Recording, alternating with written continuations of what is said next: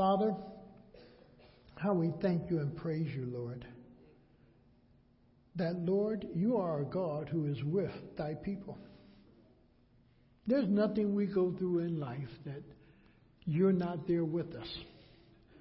And we're so thankful, oh God, of how close you are. That you're just a breath away. You're just a whisper away. And Lord, we thank you for always keeping your eyes upon us. You never miss a beat in our lives. And you are so concerned about us. Even the angels wonder why. But we thank you for your sincere love. And we thank you, Lord, that we can take our cares and cast them upon you. Knowing, Lord, that you truly do care for us. But Lord, then give us strength to pick up your burdens. Give us the strength to pick up what you care about. And to do that work which you've called us to do. And Lord, we just want to pray that, Lord, that we understand that the work is yours, but you have called us into this partnership of co-laboring together. That we labor with you. And you strengthen these frail bodies to do what you would have us to do. And we thank you, Lord, even for the young people as we were talking this morning, that with Joseph, Lord, it was very clear that you stated, I am with you. And Lord, would you help us to recognize that you are with us? You are with us. And that, Lord, you caused Joseph to prosper. It was not Joseph who called himself to prosper. But you called him to prosper, not so much in wealth, but in knowledge and intellect. That he might know how to use that to cause others to prosper and others to be blessed. And Lord, when you give unto us, you just don't give to us to hoard. You give to us that, Lord, that we might be a stream that might feed into the lives of others. And Lord, you caused him to be successful. Because success, oh God, is what you do in all of our lives. As we follow after you, you cause us to be successful because people take note of that. And then, Lord, we can help others. And I pray, Father, that we would be a church that desired to help others, to encourage others. And would you continue to build that in the DNA of Akron Alliance Fellowship? That we be a people who encourage others. We be a people who build up others. We be a people who educate others. And we would be a people who will encourage one another and tell each other, let's run on. Let's run on no matter what's going on in our life, what's going on in our world. We're going to run on for the Lord. We're going to press on. And Lord, would you encourage our hearts this morning? As we look at the birth of Jesus, would you encourage us? And would you help us to answer the question, how are we responding to it? How are we responding to it? And how are we living out life knowing that Jesus came into this world just to find me? Lord, work in our hearts this morning. And we'll give you the praise in Jesus' name. Amen. You know, last night, a young man, we went out to watch Mark's basketball game with CVCA and Kimmore Garfield. And Mark Jr. felt the pressure. A couple of days before, he was 22 points. Well, last night he was 11, and he was feeling it too. But isn't it great God gives us our moments, but He also gives us our valleys? He gives us our success. He gives us our failures. And after the game, this young man from Garfield came over to Elaine and I, and he said, "You don't remember me." And we kind of like, "Yeah, we don't remember it." I just find, would you help some old folks remember you? And he told us his name and everything and what he's doing. He got a full ride to Ohio State. You know, and the whole process, he just hugged us and thanked us. And sometimes you don't understand why people are thanking you because you really don't understand what you may have done in their life. But if we just do what God would have us to do, if just one of the leopards come back and say thank you, it allows you to know to continue doing what you're doing. Amen? Because it's helpful.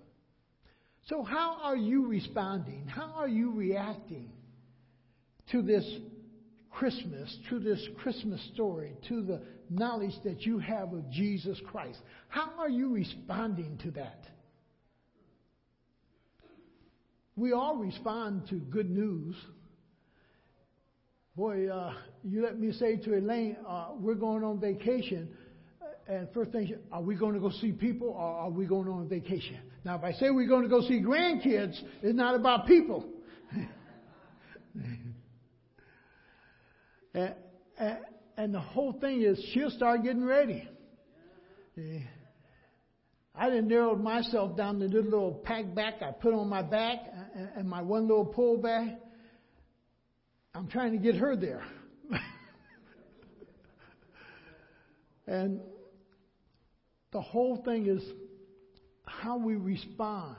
How do you respond when you're told on the job, you're moving up, you got a promotion, you were rewarded with? How do you respond? How do you respond when you get a pink slip? How do you respond when your mate tells you, boy, you are great. You're something else. How do you respond? How do you respond to this Christmas story of Jesus Christ coming into this world just to love you? Just to be your Savior. Just to call you to Himself. Now, there are two requirements in this thing, and we're going to see it in our text, I believe. One, it has to be reasonable. It has to be something that I can grasp and I can understand. And that's why God has given us faith. Because faith helps us to understand God. Faith helps us to understand God. And it answers that question for us, much like one of the songwriters have stated. It is well with my soul. Why? Because I know God's involved in it. And it's well with my soul. Because of Him. The second thing is simply this. Is it verifiable? Is it verifiable? Can it really be proven? Can it be considered factual? Can I really see it?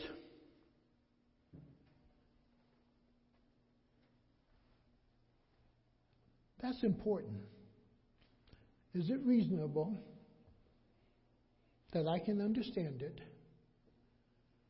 And is it verifiable? Can I really see it? Can I see God at work in my life? Can I see His Word coming to pass? And in Luke chapter 2 and verse 8, we're going to start with these shepherds. And these shepherds are really a work. Because these shepherds were working, doing their thing out in the field, watching their flock, doing their ordinary job, going to job day after day, back to the field, staying in the field, watching their sheep. Have you ever went to work so often that it's just an ordinary thing? That you find yourself taking the same roads, the same way? You even got the street lights counted. Because you're just doing the ordinary thing. But one day, their life was not ordinary. God interrupted. Day-to-day life changed. What happens to you when your day-to-day life change? Does it shake you? Does it puzzle you?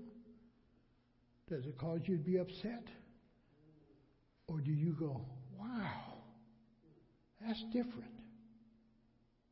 Wow. I'm going to search this out. Wow. I'm going to see what come with this. Is how we might respond when the ordinary turns out to be far more than I could have ever expected. Because these shepherds just went to work, not expecting an angel to show up. They went to work. Not expecting to receive a message that they were going to be responsible to do something with. They just went to work. So in that Luke chapter 2, starting in verse 8, it reads, "And there were shepherds living out in the fields." They were living out there. That was their job. But when ordinary life changes, what do you do with it? And most of us, we don't like what in our lives? We don't like a lot of change. See?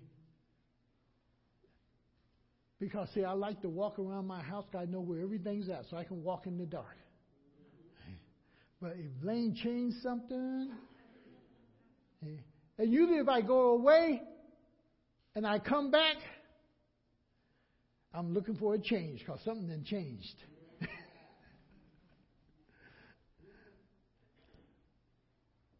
But she keeps a wonderful, warm home. And these individuals were not expecting this angel. An ordinary life changed for them. And something different happened to them. And when God steps into your life, there's a change. And there's something different that's going to start happening in your life. And the angels are in the field with the shepherds. Look what it says there.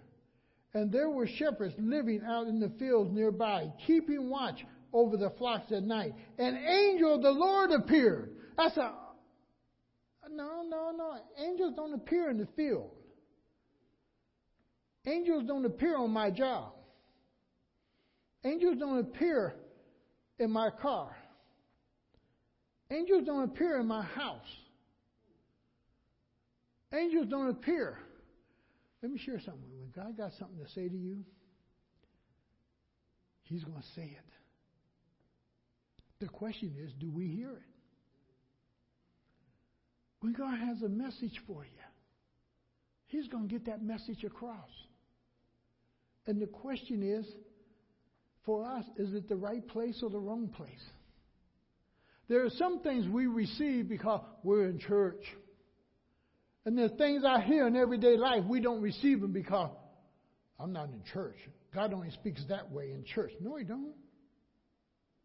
God is getting His message out to all of us. Wherever we're at. Wherever we're at in life, God is speaking His message. He's sending His message. Go over to Luke. There's Luke and Matthew.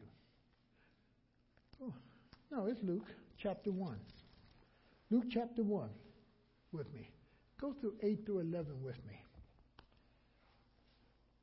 Before I get these all straightened out now.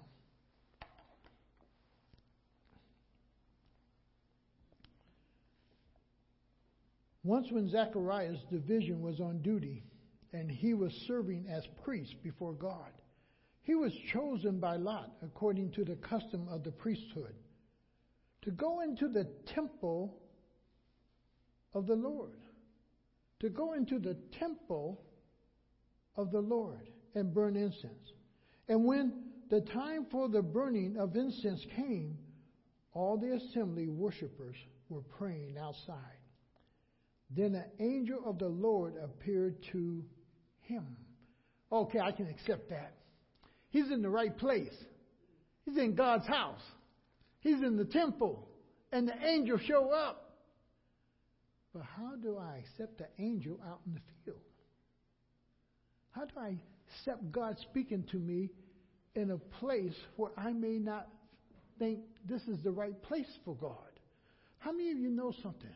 God speaks to people in drug houses. God speaks to people in bars. God speaks to people while they're sitting at a college classroom. God speaks to people while they're helping in nursing or doctoring or doing this to other people. God speaks to people while you're out planting your flowers. God speaks. There is no right place for God to speak. He wants to share His message. And it doesn't matter where you're at. The question will be, are you listening? Are you listening? It's not about where you're at, but do you have an ear to hear God? And how do you respond when you do hear Him? And both Zacharias and the shepherds had a responsibility to respond, to speak. Either they were going to respond positively or negatively. There's only two words you can say to God. Either yes or no.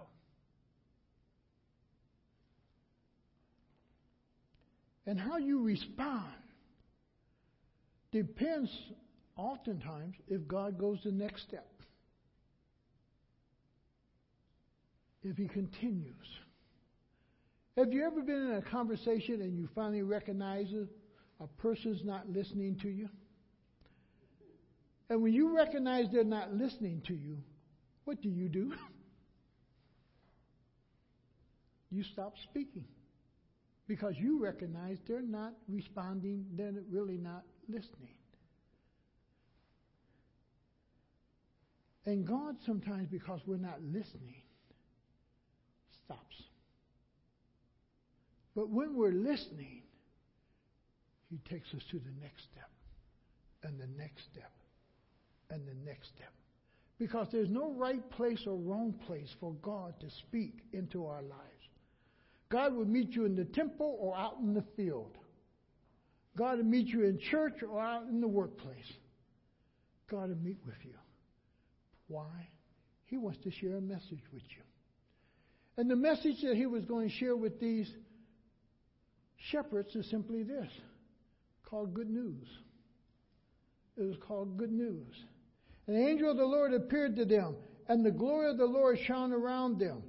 And they were terrified, but the angel said to them, "Do not be afraid, I bring to you good news." Good news. I'm going to bring to you. Now, shepherds were people who were looked upon as less than. Most shepherds were not very well educated. They were of the lower class. They really were not affluent individuals. They didn't really have any wealth, any real standing in the community per se. They were often considered to be absent from the community because they lived where? Out in the fields with the sheep. So their activity was not much in the community. They were always out.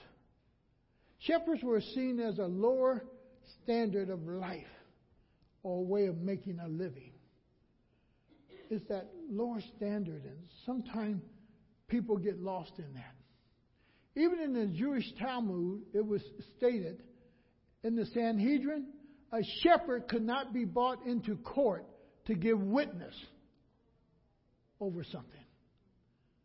You could not bring a shepherd in because of his low standards and so forth and livelihood. He could not be a witness on your behalf over something. He was not allowed to be in the court, in a sense, because of that. But I want you to see what God does. God takes some shepherds, brings them into his courtroom, and make them witnesses. He brings them into his courtroom, those who have been rejected by people. He takes them and brings them in and makes them witness to his mighty act and his work. Now, in Matthew 11, 5-6, the message is preached to the poor because one of the things that is asked of John the Baptist, are the people really being served? Are the people really being helped?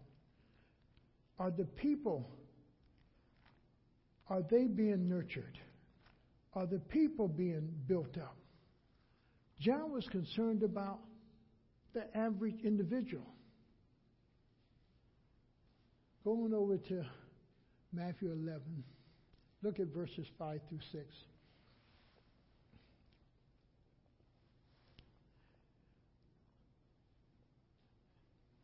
Pick up in verse 4. Jesus replied, "Go back and report to John what you hear and see. The blind receive sight. The lame walk. Those who have leprosy are cured. The deaf hear. The dead are raised." Now look at this last part.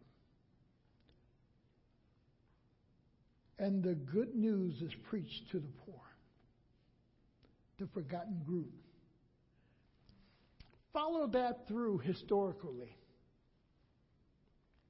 Take any nationality of people and look at their history. And you will find that the poor, the uneducated, become the neglect group within that ethnic group. And they are totally forgotten about.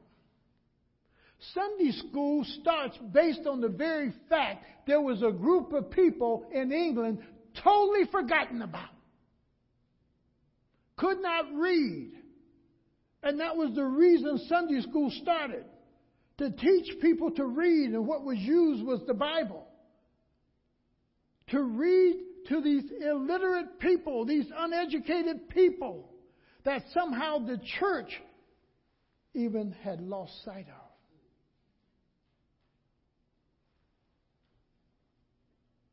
And any ethnic group or culture that you basically study, you will find and discover that they neglect their poor, their weak ones, their uneducated ones. And they see them differently. You can still see it in England. What's a lord? What's a lord? Aren't you glad here in America we don't have lords? We don't have knights? We don't have royalty, in a sense?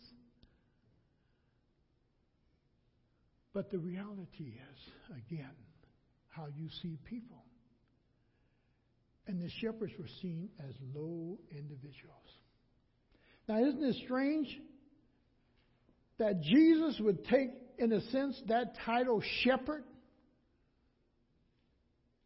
that men of low esteem, rather than taking the title of Pharisee or Sadducee or this or that, he takes the lowest, in a sense, of title. Shepherd. Shepherd. Shepherd. Go with me over to John 10:14. John 10. St. John 10 and verse 14. Look what he says. I am the good shepherd. I am the good shepherd. I am the shepherd that stays with his flock. I am the shepherd that feeds his flock. I am the shepherd that protects the flock. I am a shepherd. And he's called the Good Shepherd. Go back over to Matthew now. See what the Lord was going to send to his people. Because we have need of that.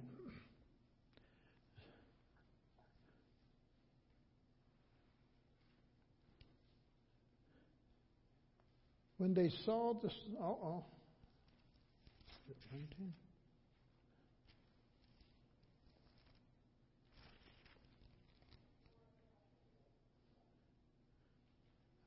It's not Matthew.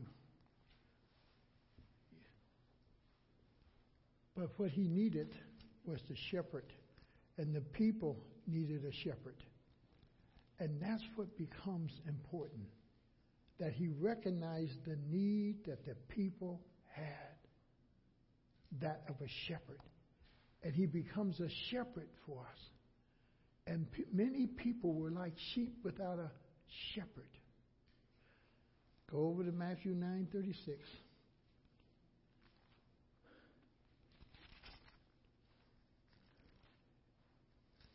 And 9:36. What I want you to pick up is how he describes the people. How he sees the people.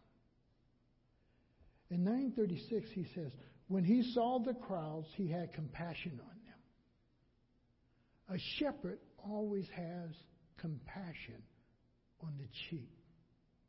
How many of you recognize a sheep only sees about 6 feet in front of it? It doesn't see any distance. It can only see 6 feet in front of it. Now, 6 feet isn't very much if you get close to a cliff. And the shepherd had to be right there with the sheep to guide them because of their ability to see. They couldn't see the enemy coming. They couldn't even see if there was still food 6 feet in front of them.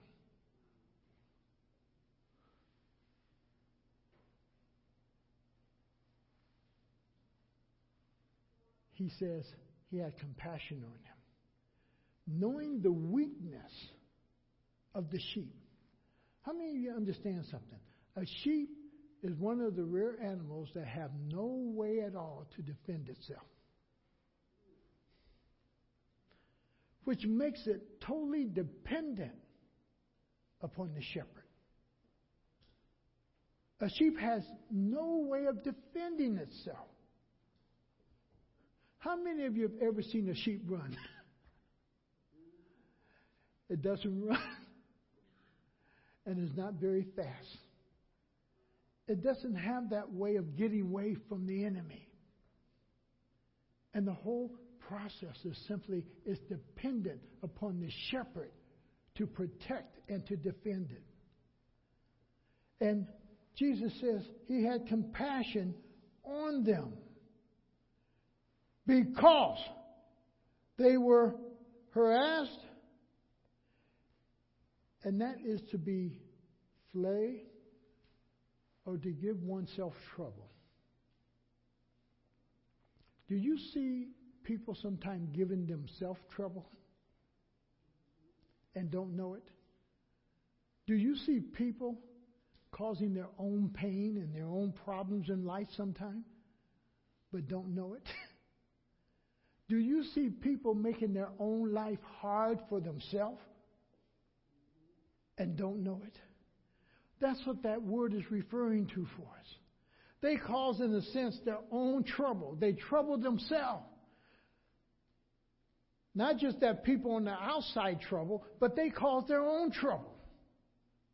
And how many of us cause our own trouble, cause our own pain, cause our own hurt, cause our own situation to be harder than what it should be?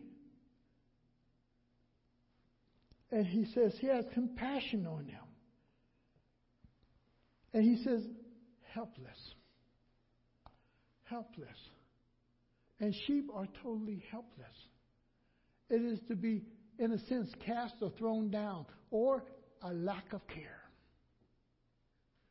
A lack of care. What he saw among the crowd and the people was that they were troublesome themselves, and there was a lack of care of someone's concern who was looking from the outside in, having a concern for them. And that's what the shepherd does. He looks from the outside to see the problem and then is concerned about that, and then he renders the help or whatever is needed to remedy that.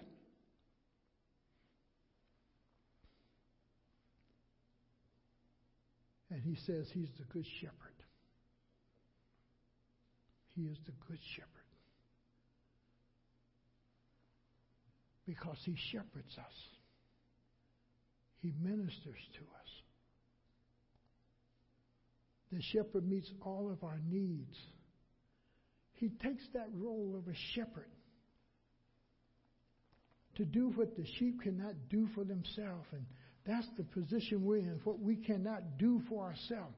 Go to Hebrews 13 real quick. Just a little bit further into this thing called shepherding, what Jesus takes as a title. He is the great shepherd.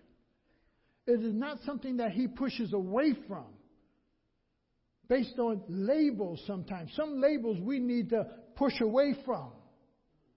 Some labels that people label us, we need to push away from. We need to change.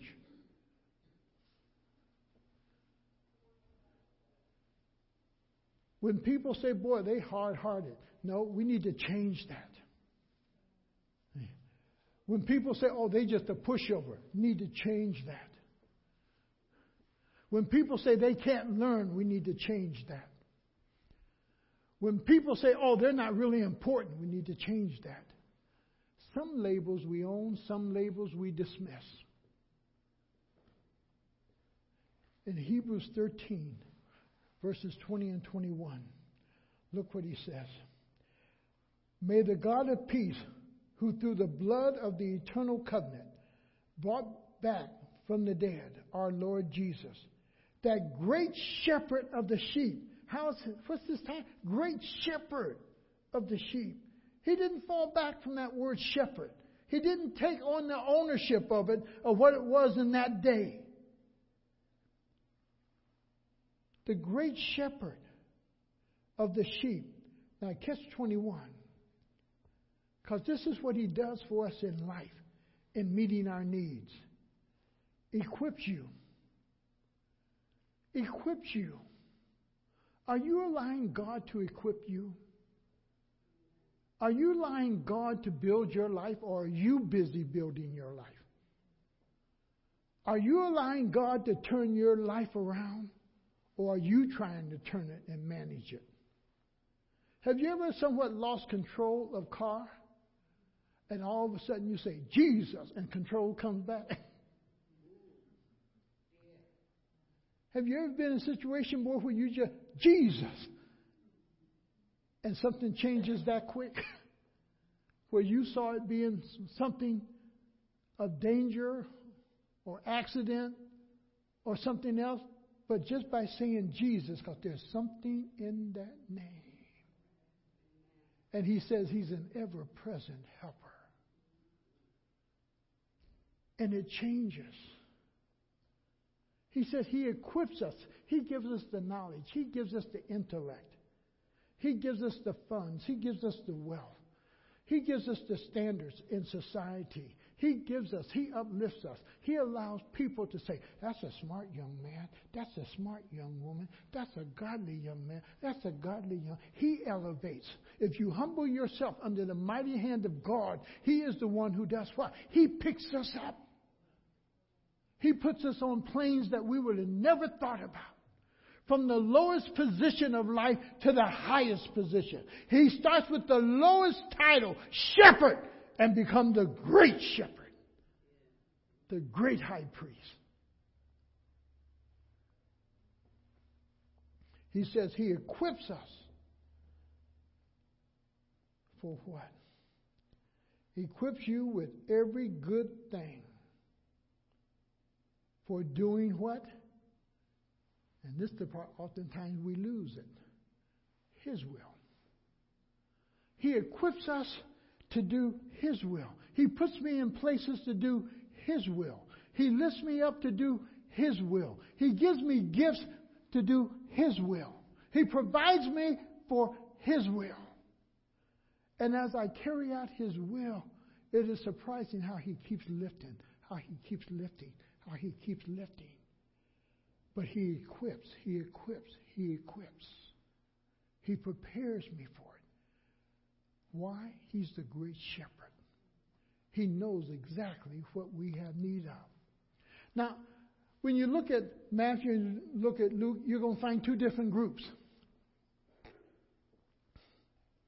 I see the one group being acted upon first, and then the other group secondly. And sometimes we wrestle with this. Because why is it that Jesus went to the shepherd and not to the intellect and the knowledge? Now, understand something. I'm not saying Jesus went to the dumbest folks on earth. Shepherds had to have their math pretty good, especially if they had a lot of sheep. They had to know how to cut the wool off those sheep. So they're not ignorant people, as sometimes when we read history, try to make them to be. Just because you were a fisherman, and a lot of times when you first start reading the Bible, you think fishermen are dumb people. No, they got their own business going on. Somebody has supplied the market with the fish. But it's the way sometimes, I don't care how educated you might be or how smart you might be, is how other people perceive you and what labels they will put on you. But in Matthew 2, let's go there for a moment, because I want you to pick this up. And I want you to hold in thought. In Luke 2, God puts an angel in the field. And the angel explained and shared the message. But in Matthew 2, He doesn't send an angel. He just sets a star up there. And these wise men, and He calls them wise men. Sometimes take note of the word that precedes man or a person's name. Take note how God labels them: wise, shepherd, foolish.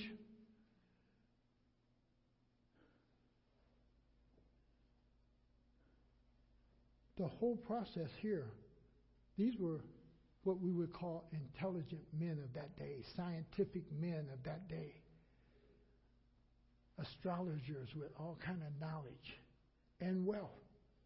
Remember also this: when the shepherds went to see Jesus, they took nothing with them really to give. It tells us that these three wise men, they bought what? Gifts of their wealth. So in 1 and 2 it says, After Jesus was born in Bethlehem in Judea, during the time of King Herod, Magi from the east, look where they're traveling from the east, because I'm going to use that later on. They traveled from the east, came to Jerusalem and asked, "Where is the one who has been born King of the Jews?" Now, they got a little different information. For the shepherds, their message and their information, he's a Savior born. For this group, he's a King born. He is the King of Kings and he is the Lord of Lords. He's the King that was born.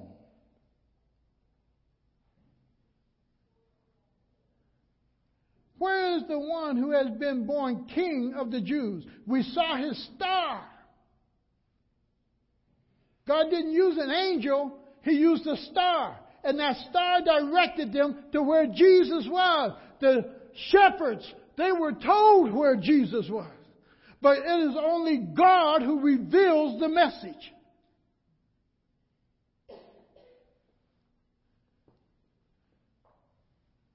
Where is the one who has been born King of the Jews? We saw his star in the east. And catch this other little phrase, because we're going to use it again. And have come to worship him. We have come to worship him. Both responded with an action. The shepherds and the men from the east both responded with an action. Are you responding to God with an action? Are you responding with God that causes you to have to change your ordinary way of living, your ordinary day? These men had to change their day to travel from the east to Jerusalem. The shepherds, they had to change their day. Instead of staying in the field, they had to go see. But both of them had to take an action in order to discover the reality of what their sign was or what the angel said. And in some place in your life, if you're going to believe in the Lord Jesus Christ, you have to take action to realize what has really been said is true or not. Or what you've been seen or shown is really real or not. You have to take some type of action. The shepherds saw Jesus in a manger in Luke 2. He's in this manger, and that's where they see him at. In verse 12, it says, "This will be a sign to you. You will find a baby wrapped." And what I want you to pick up here is baby wrapped. You will find a baby in the manger. Lying in a manger. You'll see him. You'll see him. The Magi, when they go in Matthew 2:11, it says, in the house. So they're no longer where?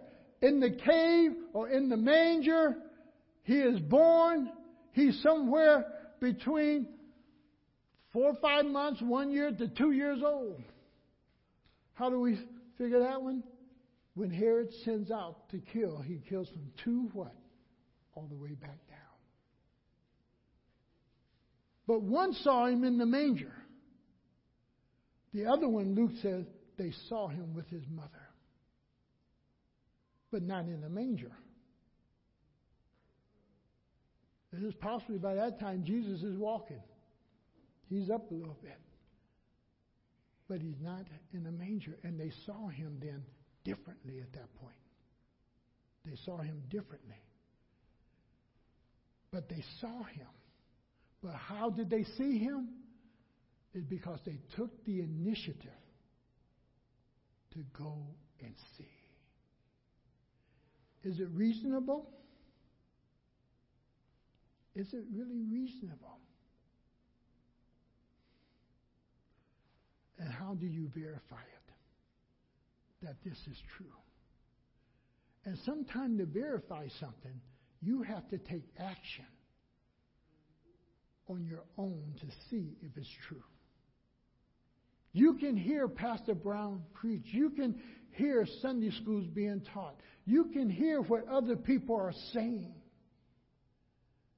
But until you yourself take some type of action to see if this is real, you're believing a story.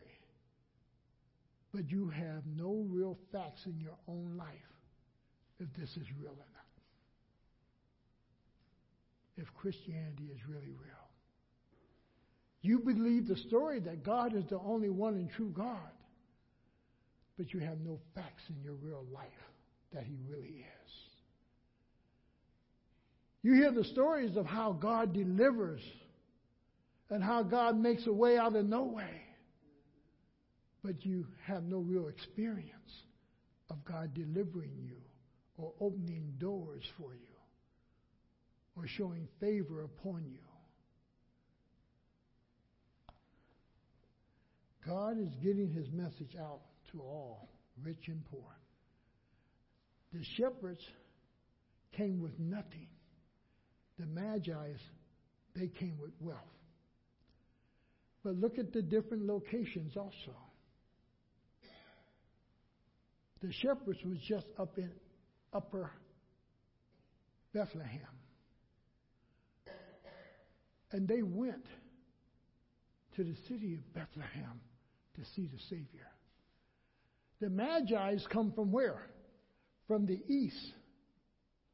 They're traveling for some time to see if it's factual, to see what they were understanding about this star, if it was true. The shepherds had a shorter distance to travel down to Bethlehem to see if this is true. They shared the story in their locality of Bethlehem and the surrounding. But those from the east took the story where? Back home with them. That this is true. This is true. This is true. There's been a king born unto the Jews. There's a Savior that is born. They took that news back with them some distance. Now, there's always, when God intervenes, there's something that separates reality for a moment into this thing that is divine. It somehow captures our attention just for a moment, and it kind of like holds us for that moment. It's the glory of the Lord shone around them. It says in Luke 2:9. He says, and the angel of the Lord appeared to them, and the glory of the Lord shone around them, a bright light, something that made it different, something that held their attention, something that grabbed them and caused them to focus on it. It separated them for a moment from the reality of what they were seeing in order to see something else.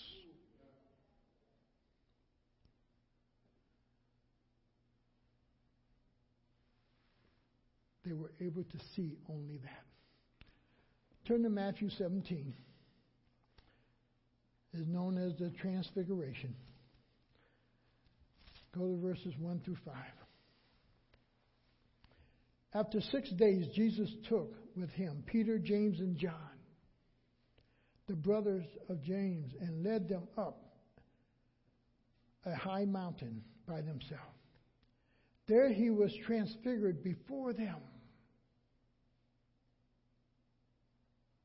His face shone like the sun, and his clothes became white as the light.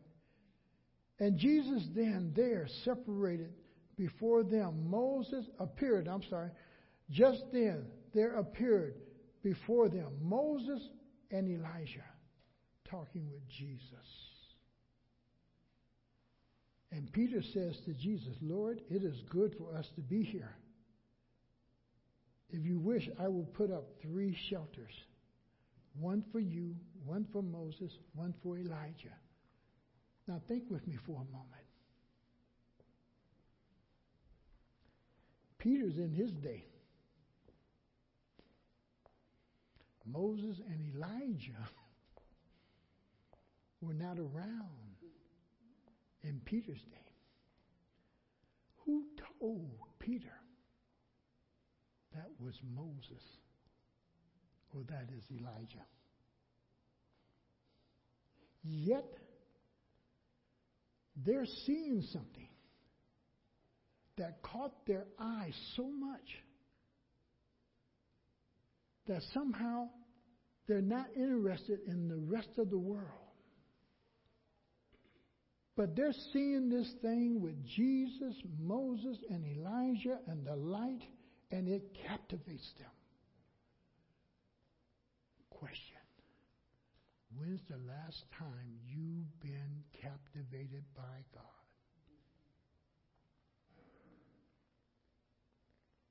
That He's caught your attention, either while you're studying His Word, while you're in prayer, while you are just looking at something. God grabs your attention fully.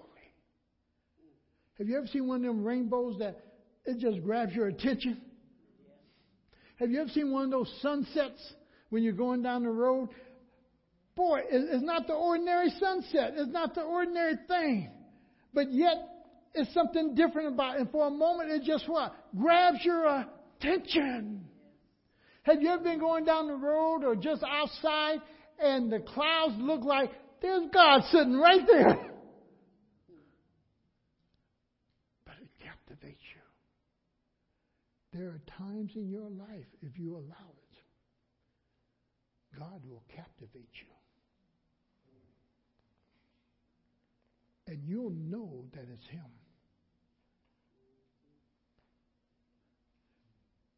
And listen to what Peter said. It's good that we are here. Now, the shepherds were captivated by the light of the angels.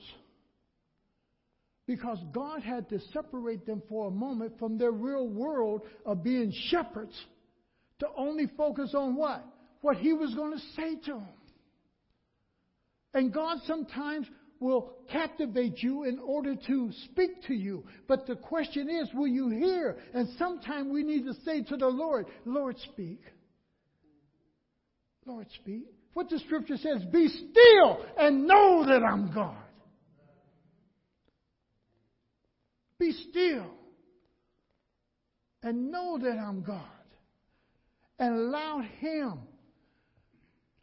to share His message of what He's showing you, of what He's teaching you. Let Him captivate you for that moment. And then when you go into Acts 9:3, Paul knocked off his horse and this bright light, but the Lord captivates Paul's attention. As knowledgeable as Paul was, he's going to learn something new. He's going to learn something new. And God caught his attention. And it says by this bright light and then his voice.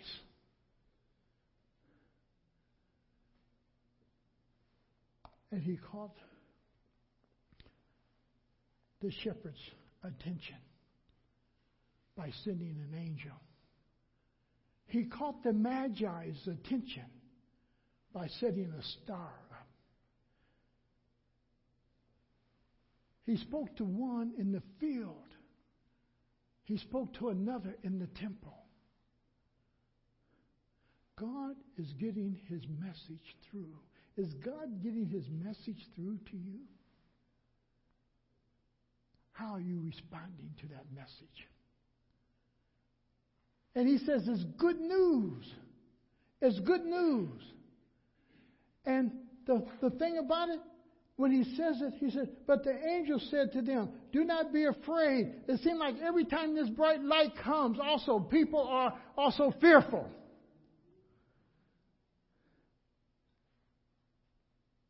Because it's not the ordinary. And understand something. When you spend special time with God, it's not the ordinary. When you labor in prayer, it's not the ordinary. Even though you pray and you might pray, Lord, teach me to pray in this moment, it's not the ordinary. Lord, would you search my heart? It's not the ordinary. And sometimes you have to pick yourself out of your ordinary and ask for that which is not part of your ordinary life. That you might know it. The message was to all people when you get to verse 13. Because this is not just an ordinary message. This is not just a message to the Pharisees or the Sadducees. It's not a message just even to the Jewish people. It's not a message just to one elite group of people. It is a message for all people. So in 13, he brings us to that. And he simply says, boy, that this message set me a great company of the angels. Now the heavenly hosts appeared with the angels, praising God and saying, glory to God in the highest, and on earth peace to men on whom his favor rests. It is to all people, not some people. It is there, and it is stated again in that verse 10 also. It's to all people. But the angel said to them, do not be afraid. I bring you good news and great joy that will be for who? All people. It's for all people. And in Matthew 21:13, he says, boy, my house should be called a house of prayer for the Jewish people, for this group of people, for that group of people. Sometimes we hear, well, you know, it was just to the Jews he was speaking. It was just to the Jews he was speaking. No, he was speaking to all of us. The message just comes through a Jewish culture. But he's speaking to all. For my house will be a house of prayer for all people. I'm the Savior of all people. Not some people, not a select group of people, but to all people. I am a Savior for all people. And it is explained that a Savior has been born. Today in the town of David, a Savior has been born to you. He is Christ the Lord. He is born for all people, not just some people, not just for educated people. And not just for poor people, but for all people. All people have need of a Savior. Someone who can rescue them. Someone who can deliver them. Someone who can make sense of life for them. Someone who can put their feet on the right path. They have need of a Savior. Now comes the test, in a sense. They heard the information. The question is, how do you verify it? How do you prove it? How do you live it out?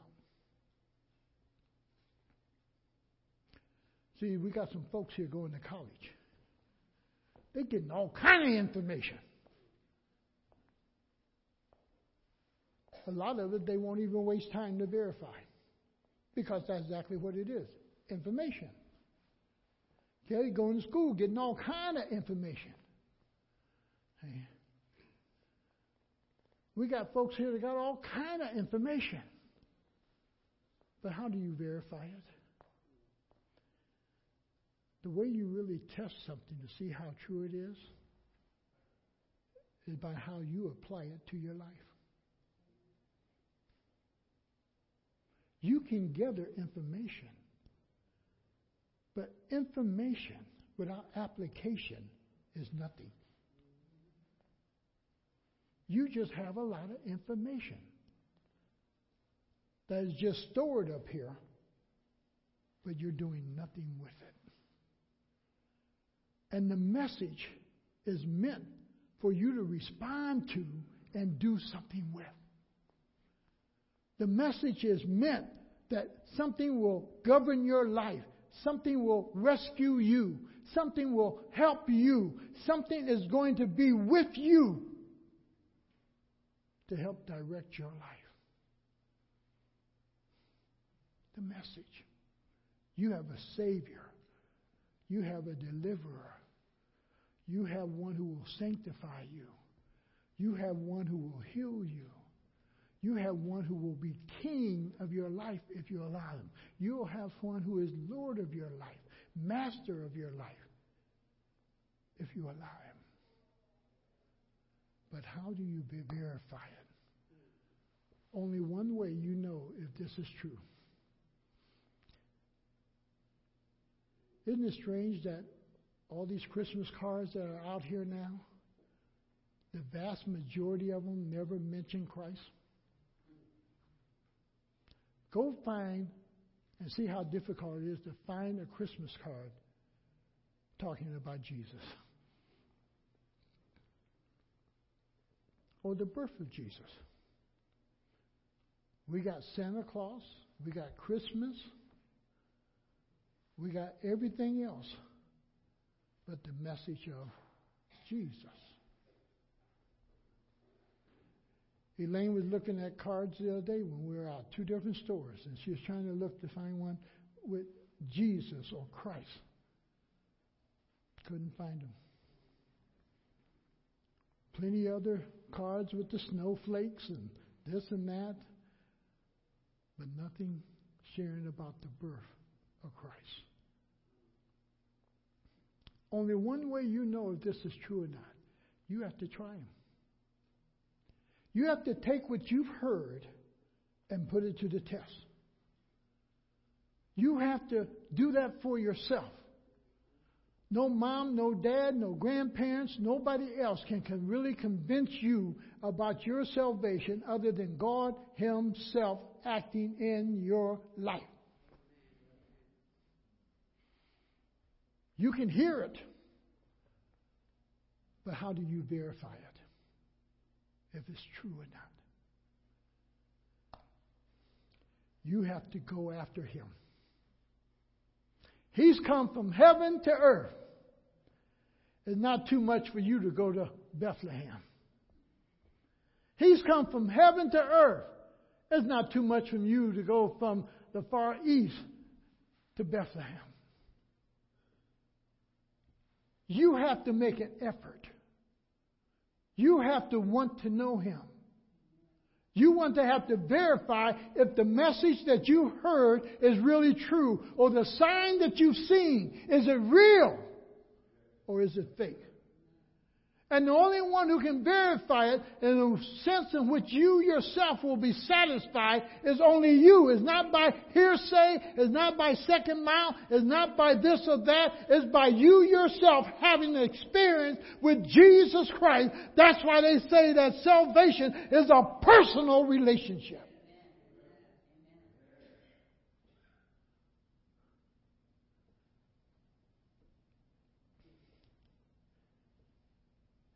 You have to go after Him.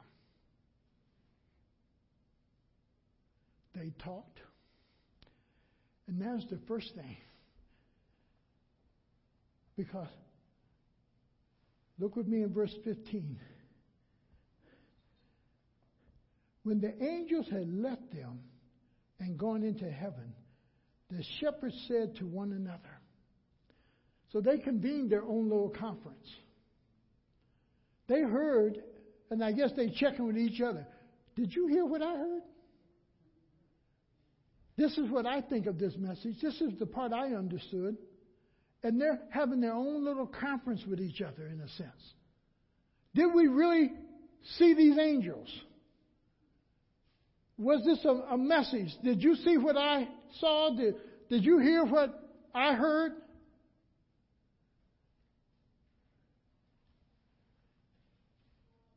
When the angels had left them and gone into heaven, the shepherds said to one another, "Let us go to Bethlehem." Now, catch that. Let us go.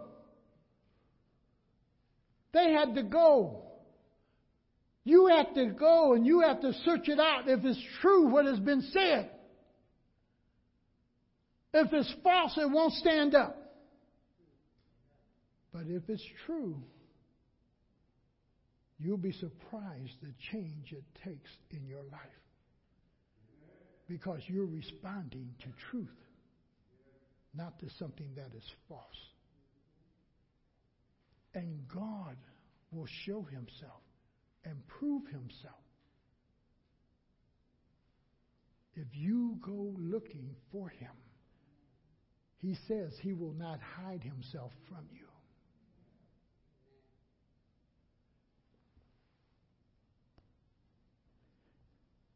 Let us go to Bethlehem and see this thing that has happened, which the Lord has told us. So they got information, but they don't know how true this information is. They got a story and a message about a baby being born in Bethlehem that is the Savior of the world, that is the Savior of all people. But how true is that? And the only way they're going to discover the real truth of it is to make the journey. Now, these are shepherds. Remember I told you to hold on to shepherds? What can't they leave out there in the field by themselves? They can't leave the sheep out there by themselves. So they have to take what? Their flock with them. So as they are going and gathering this evidence, let me put a word out here we don't like. You have to work at it. You have to study. You have to search it. Because they worked on their way of discovering this thing that is told them was true.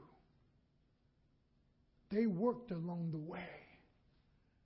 And you're going to have to work as you gain a greater understanding of your Savior. You're working at it. And in their going, they worked, yes. But when they had seen, and this becomes the amazing part. See, a lot of us think faith just drops down from heaven and all this believism just drops into us. That somehow God takes a magic wand and he waves it over us. And I know the whole Bible. Some of us believe, boy, if we go to Bible college or we go to a Christian school, we get it. The question is this. Have you worked at it? Have you worked at it? And let me share something with you. He's worthy to discover. He is worthy to discover.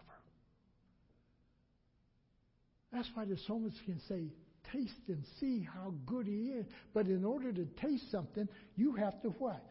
Pick it up, bring it up to your mouth, take of it, chew it a little bit to get the juices out. You're doing something to know how good that might really be to you. Most of us are just saying, pour it on me, Lord. Pour it on me, Lord. No, he's giving you his word and many, many ways of discovering the richness of that word. But it's going to take you working at it, you desiring it, you wanting it. He's come from heaven to earth for you. You can go in your bedroom by yourself, open your Bible, and learn of him. You can go in your bathroom and just sit a little while and talk with him and don't be disturbed. You're the one who got to search him out to really know Him. Don't just accept what Pastor Brown says. Don't just accept what Melvin said. Don't just accept what somebody else said. They heard it, but they wanted to see it for themselves. Do you want to see Him for yourself? Do you want to see Him moving and working and acting in your life?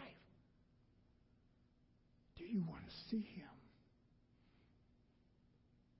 And it says, boy, when they seen Him, and this is amazing,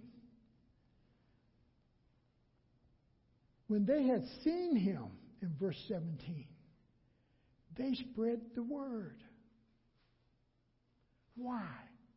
What they were told now, what they heard, they were able to verify that this is true. And because it's true, there was a response. They shared it with others. They shared that truth with others because they themselves verified it for themselves. Howard Hendricks says it this way: don't export it until you've tried it. Don't try to send something somewhere else until you know the reality of it. Don't try to sell something on somebody else until you know the truth of it. Don't try to push something on somebody that may be false, that may be a lie. But when you know the truth, you just automatically just share it. I've seen it. I've heard it. How is He verifying it in our lives today?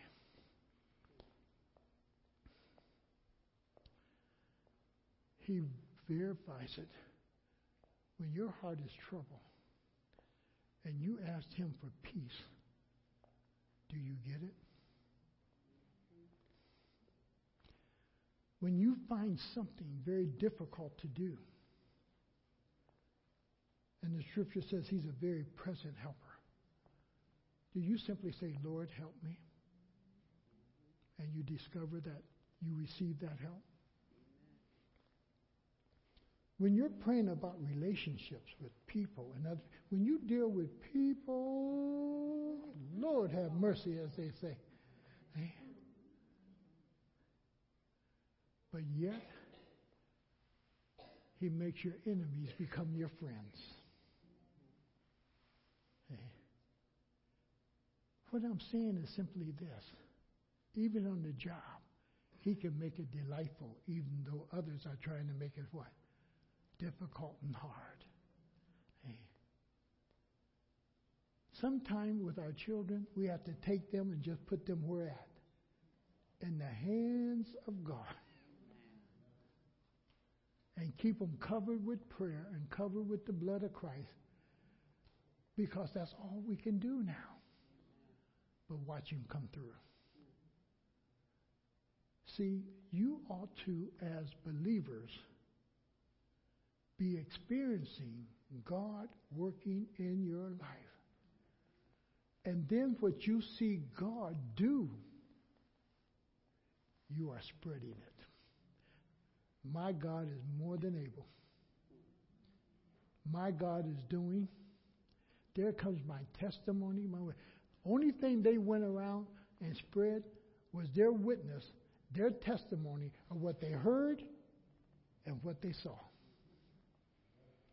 Your testimony is what you heard and what you've seen God do in your life. And it says, because of what they were doing in spreading the word, and you don't have to worry about how people respond. You just let that be their problem. We need to just spread it. And all, in verse 18, and all who heard it were amazed. When people hear what God is doing in your life, when people hear what God has done in your life, When people hear how God touches your body, when Mary comes up and God raised her up, I can't wait to hear the testimony.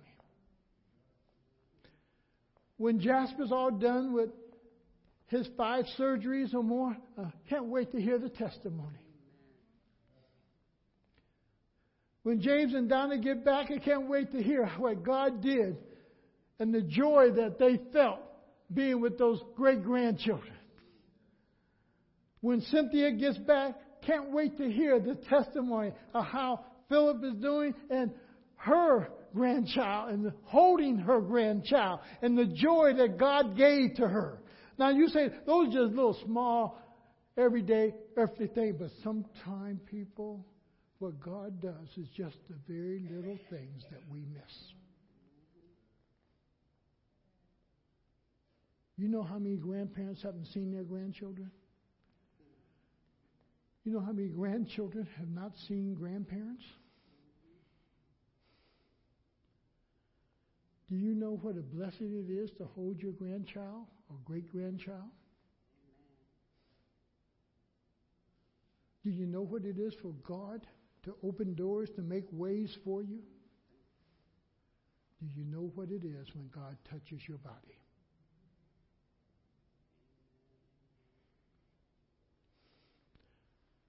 We've heard, we've seen, we verified. He is real. Spread it. Father, we thank you and praise you for the message that you've given unto us, not just the shepherds. And we praise you, Lord, for interacting in their lives. But we praise you for interacting in our lives. We praise you for calling us out of darkness and into your marvelous light. We praise you, Lord, for transforming our lives from what we once were to what we are today. And you're still at work in our lives. And Lord, we pray that we would be able, even as we sit around this Wednesday,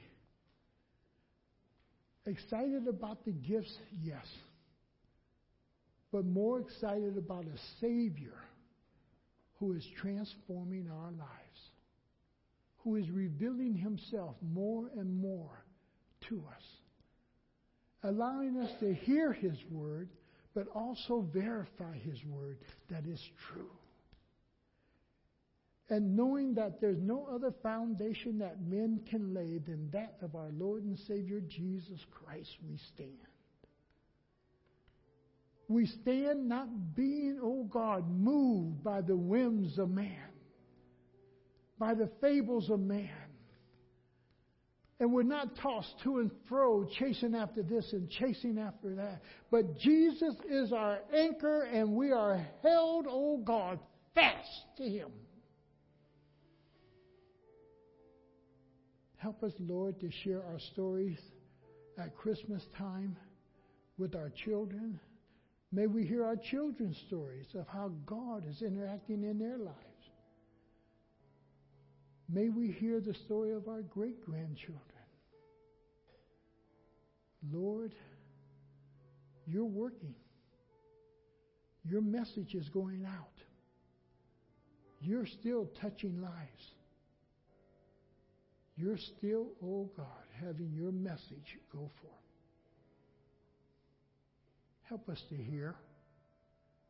Help us to respond. And help us, Lord, to share ours. And we'll give you the praise in Jesus' name. Amen.